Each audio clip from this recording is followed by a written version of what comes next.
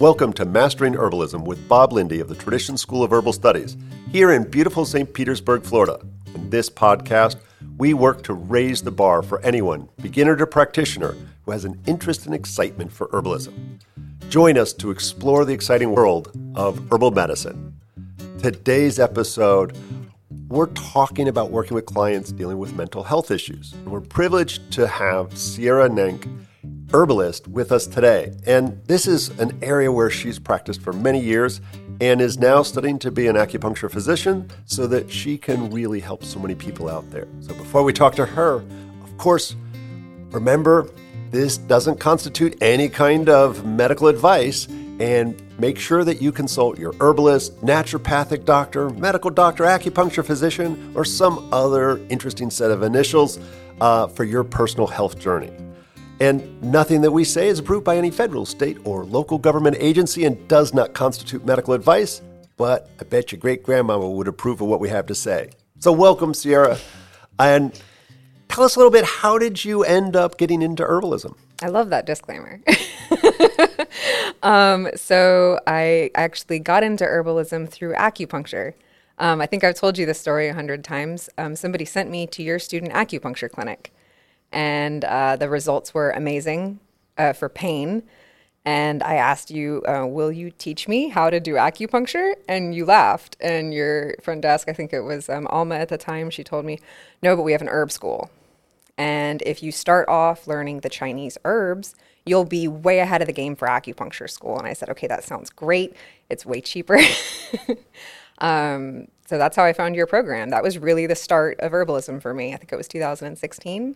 Something like that. Like that. And then you practiced at the clinic for a long time. Yeah. No, I feel like I never left the clinic. I went from the student clinic to continuing student clinic, practicing at the clinic, and then helping you out at the student clinic. So.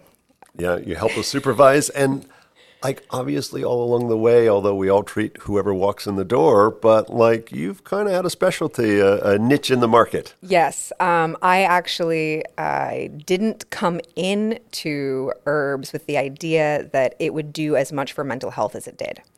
I came into herbs because it was a pathway to acupuncture. And in the process, being in the student clinic, treating people, working with people, I was like, holy cow. You can do so much for mental health with this. And so that really became the niche focus because, I myself have struggled with mental health issues so severely. So being able to tailor in and see what I could do for myself and see the results I could get for other people, I don't know, I feel like it's a really underserved population. So yeah, it's funny for most of us, I think we come into this realm because of our own health issues, whether they're physical, energetic, or emotional health. But I think there's kind of, for folks, we differentiate between emotional and mental health a lot of times in all the medical realms, not just in herbalism. And I know a lot of practitioners struggle to either work with people dealing with mental health issues or just flat out refuse. Talk to us a little bit about that stigma that comes along with mental health stuff. That's hard. And, it's valid. It's a really valid stigma in a lot of ways. It's also really uninformed. It's difficult to work with mental health clients, especially as an alternative practitioner. And I think part of that stigma comes from you get this question, okay, well, what herbs can I take and what can I do for my mental health or to treat my schizophrenia or my bipolar disorder or my borderline personality disorder?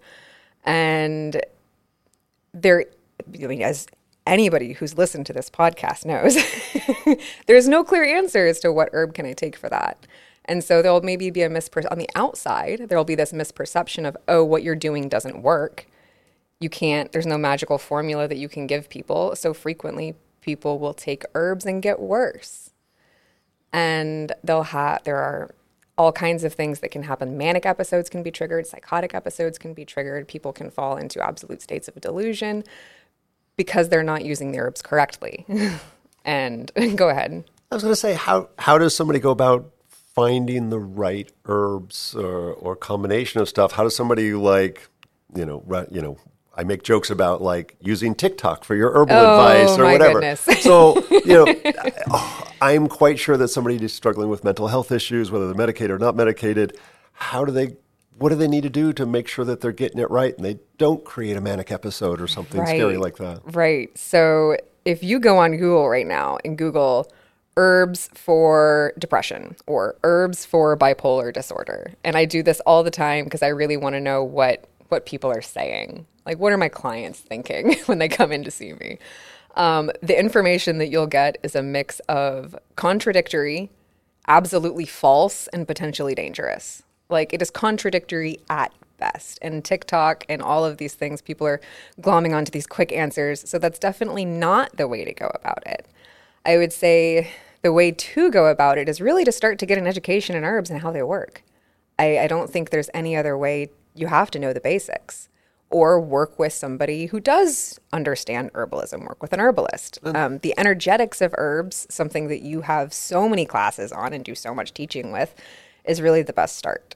I mean, because that's how herbs work. They have energetics. They're drying or they're moistening, and that they're uplifting or they're downregulating. And that's really how they interact with your body. Well, and that's one of the things we always talk about is finding somebody to work with who understands the herbs and both the science and the energetics behind it. Mm-hmm. And, not affiliated with it, but the American Herbalist Guild, if you're looking to find an herbalist, is always a great place to start for folks. Absolutely. And so making sure that somebody has some sort of clinical experience or recognition within the realm somehow is very important, because there are a lot of people out there who, they're trying. I really appreciate the movement of moving towards natural health, but natural health does not always mean safe. And I know we can't say take this herb for that kind of thing, but what are some of the herbs that you find that you're commonly using in your practice, either Western or Chinese? I know you work primarily with Chinese, but I know you know your Western herbs as well. I do know, thank you to you, I do know some of my Western herbs. And I think some of my favorite Chinese herbs, we can even translate a little bit into Western. But so herbs I really like to work with. And so I've got like a double list. So there are some herbs that I think are generally safe and our people should feel free to experiment with at low doses or even therapeutic doses. And then there are some that are amazing for some people and you will see great reports. And then for another 50 to 60% of people, you could end up in the hospital. So a manic episode could be triggered. So the safe list, it's frustrating because some of this sounds so basic, but when used correctly and at the right time, it's important. So chamomile, blue vervain, and then your adaptogens like holy basil and reishi, staying away from ashwagandha and ginseng on that adaptogens list, very importantly. And on the Chinese side, we have bai he, which is lily bulb. I'm a huge fan. Bob has watched me experiment with lily bulb quite a bit. Peony root, and then Schizandra, which translates really well back and forth. We use that so much in Chinese and in Western. And then you taught me about Mulungu and Guayusa. Like, that right there is a list that I think I would feel safe telling anybody to experiment with. Yeah, it's so funny. I just recently sourced some seeds of Mulungu and hoping to be able to propagate it because it is so hard to find good quality Mulungu. It is. It's not spoken about as much. And that's really a great list. It's so funny that so many of those, some people have probably heard about, a bunch of them. But chamomile's one that I'm constantly promoting chamomile because it is such a easy to source. You can find any gas station, grocery store in the worst neighborhood in any part of the world. You can probably find a box of chamomile. And the magic is always on how you make it. Exactly. If we're just making a spot of tea, don't expect the best results. You're gonna. It's a pleasant after dinner drink. But if you want medicinal, I always talk about like therapeutic doses and make you unconscious if necessary. Yeah, absolutely. And chamomile. Correct me if I'm wrong, but it's one of those that you can cook for a long time. And really, the more you cook it, the more bitter it tastes to you. And I don't know if you've talked about the energetics of herbs on here before. Yeah, it might have come up once or twice. Yeah, bitter being good for settling things down. Yeah. So that is extremely important. You want to taste that in the herb when you prepare it. Yeah, it's funny. I was just reading a discussion from a few senior herbalists from around the country, and they were talking about the difference of tasting the nasty herb versus putting it in a capsule or hiding the taste somehow. And it was a very split decision. And I definitely land in the camp of you'll get better medicine if you taste it in all of its glorious nastiness. So it's always a trick. And I think that's one that people don't think about, whether it's for sleep insomnia, manic episodes. But it does raise the question because we frequently think of chamomile as having a role in digestion. Like I made a joke about after dinner drink. Let's talk about food. Like, what role does food and digestion have in the realm of mental health stuff? I think so many of the herbs that I would use to expand on that list, so many of the herbs I would use for bipolar disorder are really digestive tonics, or they're addressing that excitable stomach, that nervous stomach concept. Because the role of digestion in all of mental health, I mean, all of health in general, is absolutely crucial. So I think one of the most important things that we can do is help support the digestion and make sure we're eating the right foods. And I think it gets oversaid so much and under-addressed in the right way. Everybody has this idea of eating healthy. Oh, I'm going to go on a cleanse. I'm going to have juices. I'm going to eat a raw food diet. And, oh, man. I'm going to guess that's not what you recommend. That's not what I recommend. I definitely recommend eating. I mean, we have the concept of eating your food cooked. Like, you want nice, warm food that your stomach it's pre-digested. You want your stomach to have an easy time digesting that food. The biggest thing for me is, for mental health, avoiding inflammatory foods. That's a really big buzzword, and it's different for everybody. Like, I was going to say, what are some common inflammatory foods that you're kind of like, and again, it's like you say, everybody's different based on their energetics, but there's usually like there's a big list. Stock answers of like, but at least these things you probably shouldn't do. What's that starting point? It's your gluten. It's, for some people, corn. That's becoming more and more of an inflammatory issue. I don't know if it's the way we're processing it or growing it, maybe. So gluten, corn, sugars, binders and fillers and texturants, artificial colors, and artificial flavors. Those are really big deals. For some people, nightshades. I think that puts high on the list. And for others, dairy. I would say that covers my main list. And I know we've talked a lot about gluten. And I know that's a fun story, and we argue about who came up with it. But I know you did. Absolutely. You can say it was me all day. I remember. Tell us about your experience with gluten and why that's oftentimes at the top of your list on stuff. So I was diagnosed bipolar back in 2012, I believe. And I struggled off and on with medication and herbs and all of these different things. And one day you and I were sitting around a campfire at an herbal event, and you looked at me and you said, gluten can have some pretty serious mental health effects. Because I was telling you certain carbs, I don't know what it is, I just get this weird digestive problem and I feel like sweaty and my stomach starts cramping. And I really think you made the connection between the potential for the inflammation and the mental health issues. So I cut it out. I cut it out for a whole month. No gluten. And you have to avoid soy sauce. You have to avoid pre-mixed spices. Hidden in so many things. You can't eat any pre-made sauces. Like, it's in everything. And after a month, I had some Indian fry bread, which was so gluten-y and delicious. And I had a psychotic episode within 45 minutes. And so that, for me, was a pretty clear, maybe we're onto something here. And, it's one of those things we always talk about. Just because you had that dramatic effect from it doesn't mean that we would definitely necessarily project that onto everybody else. Absolutely. But in your practice, tell us about how you've seen that in other diagnostics. I know you've worked with a wide variety of different mental health issues with your clients. Yes. I think for mental and physical, but really, because I do hone so much in on that mental aspect, people are always resistant to dietary change at first. So I like to plant the seed and I tell them, hey, we're going to do this at some point. You just tell me when you're ready. And they see changes with the herbs and everything's great. And then at some point they go, man, I'm ready. I want to see what happens. So we cut out the sugar and we cut out the gluten. And they come back to me after 2 weeks and they go, oh my goodness. Reduced suicidal ideation, better sleep, reduced paranoia, maybe less intense mood shifts, maybe fewer mood shifts. So even if it's not the end all be all for everybody, there may be other things at play. You need to look at other factors in your life and other factors in your diet. It makes a difference. Yeah, no, I've seen the same thing.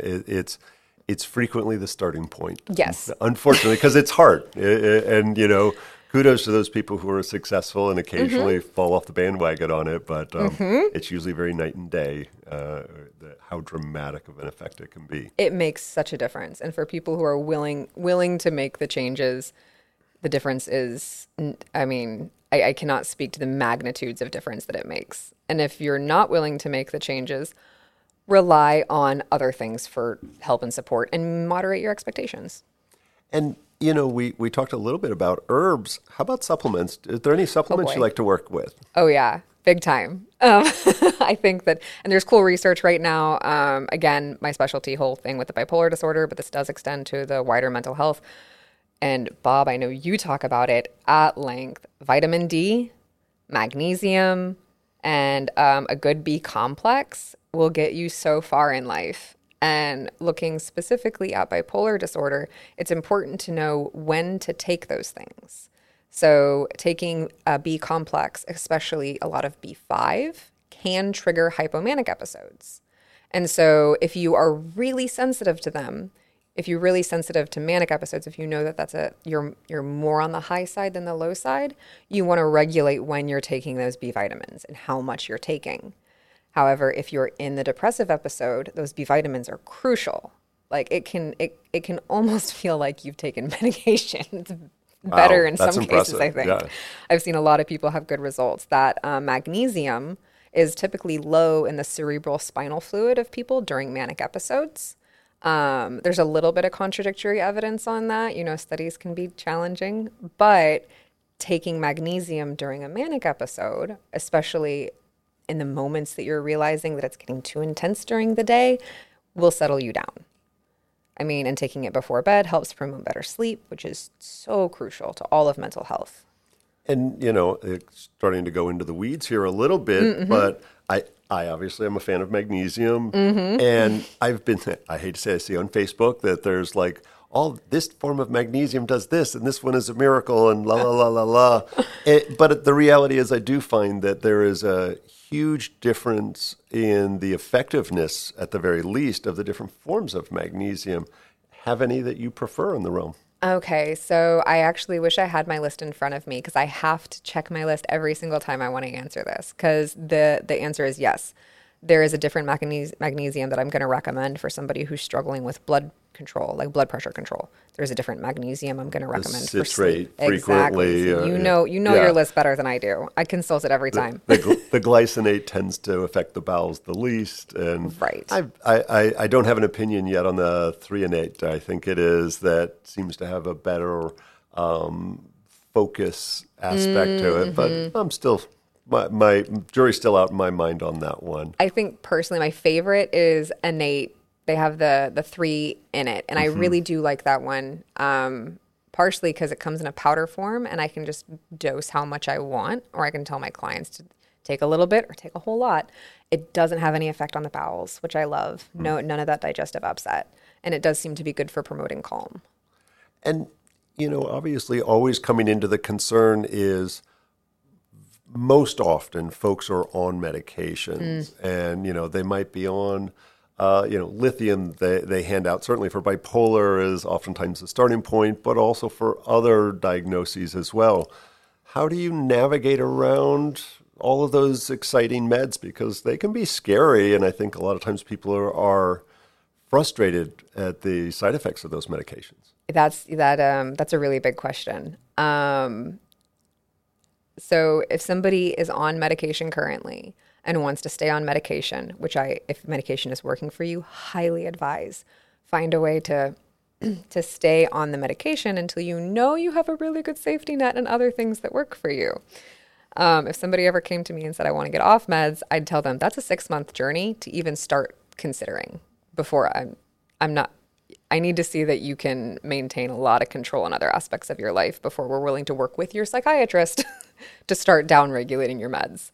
while you're taking medications, there are so many herbs that you can take. And I like to think about the food grade herbs versus some of the more psychoactive herbs. And so looking at mushrooms, looking at roots and adaptogens that behave in a more regulatory way, looking at mineral-rich herbs, I find that there's a huge benefit. And there's actually really cool studies in children specifically, because they're so they change so quickly. They respond to things so well, that if you give them enough of their micronutrient needs, bipolar symptoms will disappear.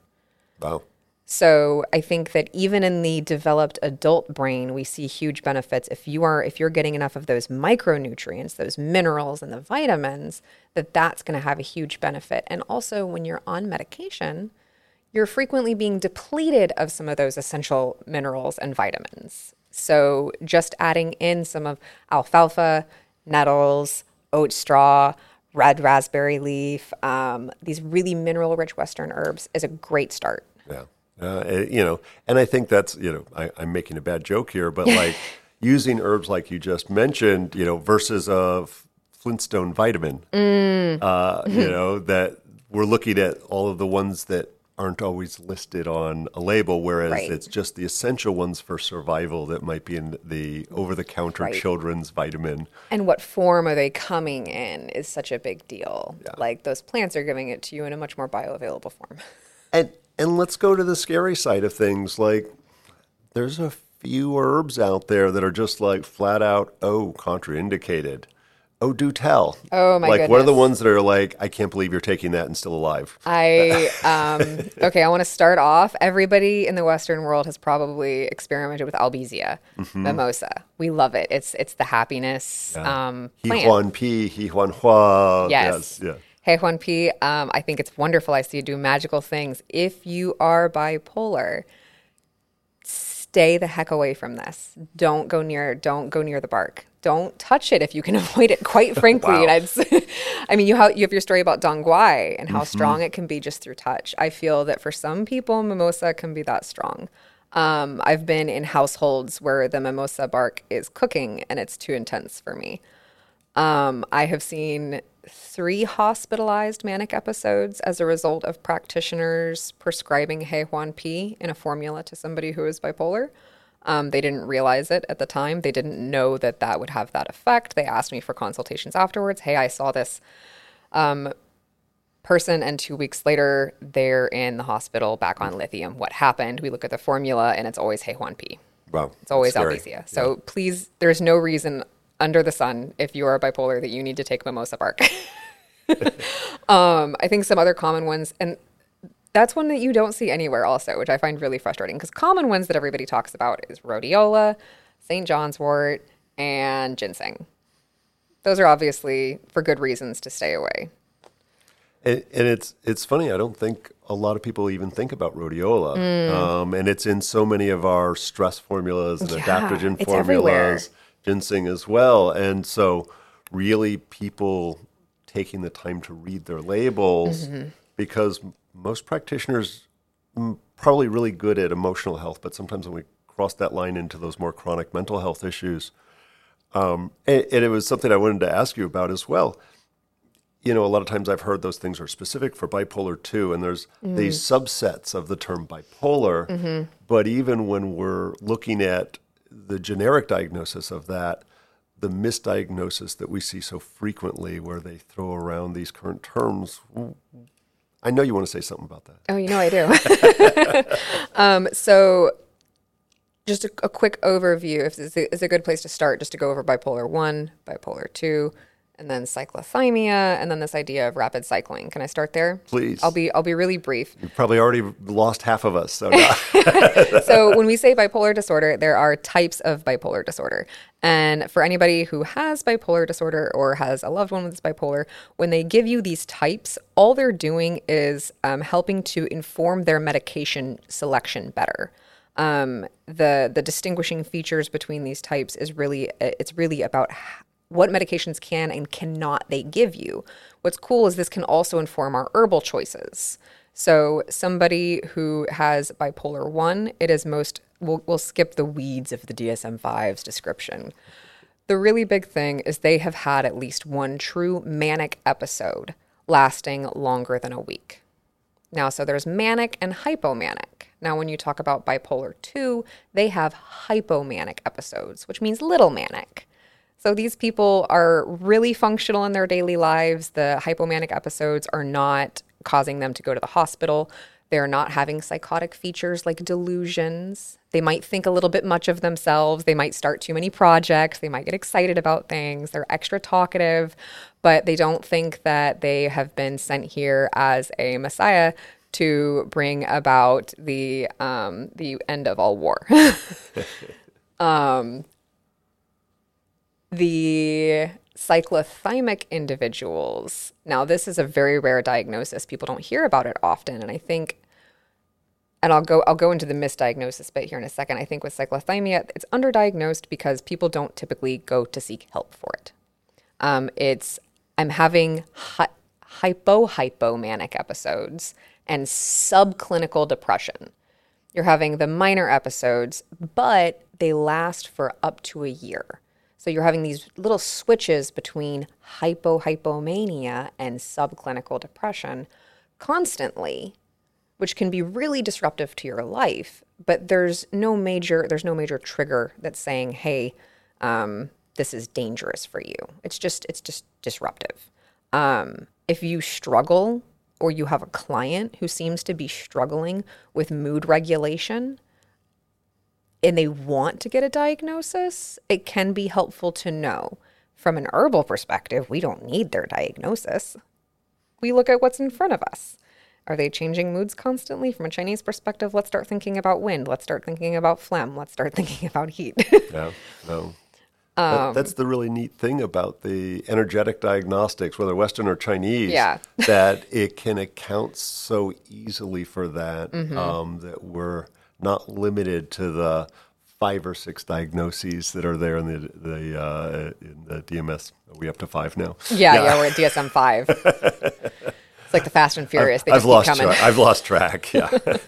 and, it's so often I feel like they don't even go that far down into the diagnosis. They just start them on one med and sometimes take them off of it. It doesn't work and throw the next one at it. But sometimes you find folks who are still on 5 or 6 different psych meds, antidepressants, and so forth. Yeah. All of which bring side effects, which I think is why people come sometimes, is out of that frustration. Absolutely. I experienced the frustration myself. I was on medication, which was actually giving me, I called them micro seizures. It's spasms in the small muscles of your body. So I wasn't able to drive a car because my hands and my eyes weren't under my physical motor control anymore. That's terrifying. So when you are on medication that's preventing you from being able to go to work and hold a job, that's a really big deal. And especially because we're talking about a population that's already massively underemployed. I think 60% of people with bipolar disorder are unable to hold a full-time job. So they come to us looking for relief from side effects or from help, sometimes even for help advocating to their psychiatrist that they need to be at a different dosage or a different medication. Advocating with your doctor is really important. From a side effects perspective, I always feel a little safer with acupuncture because I know I'm not messing with any medication. And when we talk about things like motor tics, which are extremely common, acupuncture can be really helpful.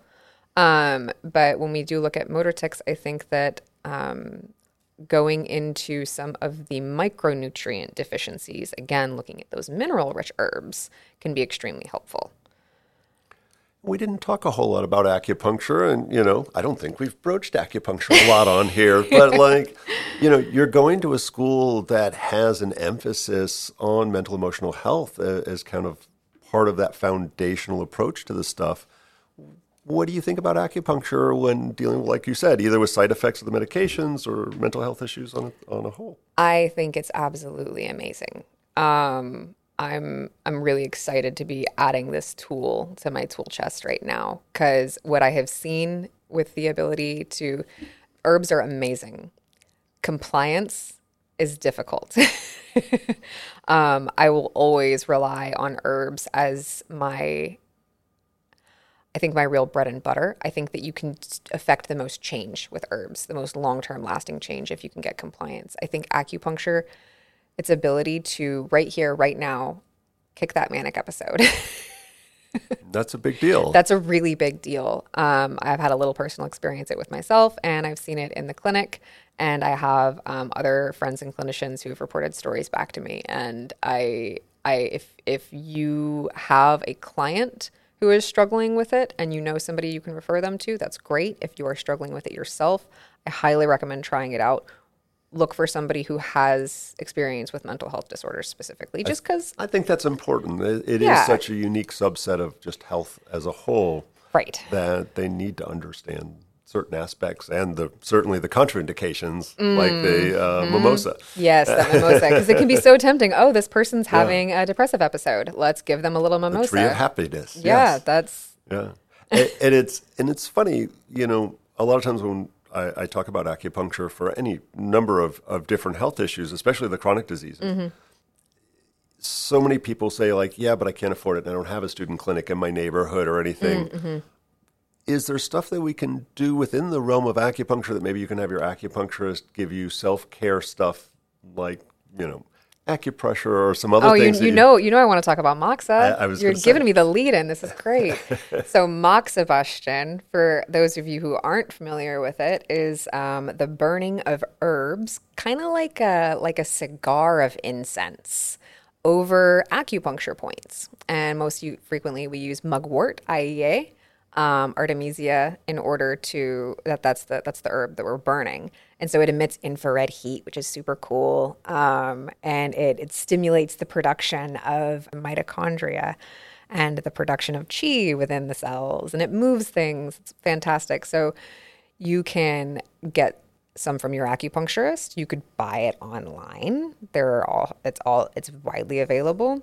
And the same way that you can even yourself look up pressure points online, you can use those same concepts of pressure points and just burn that mugwort over the area. So I think that's one of my favorites, magnet therapy.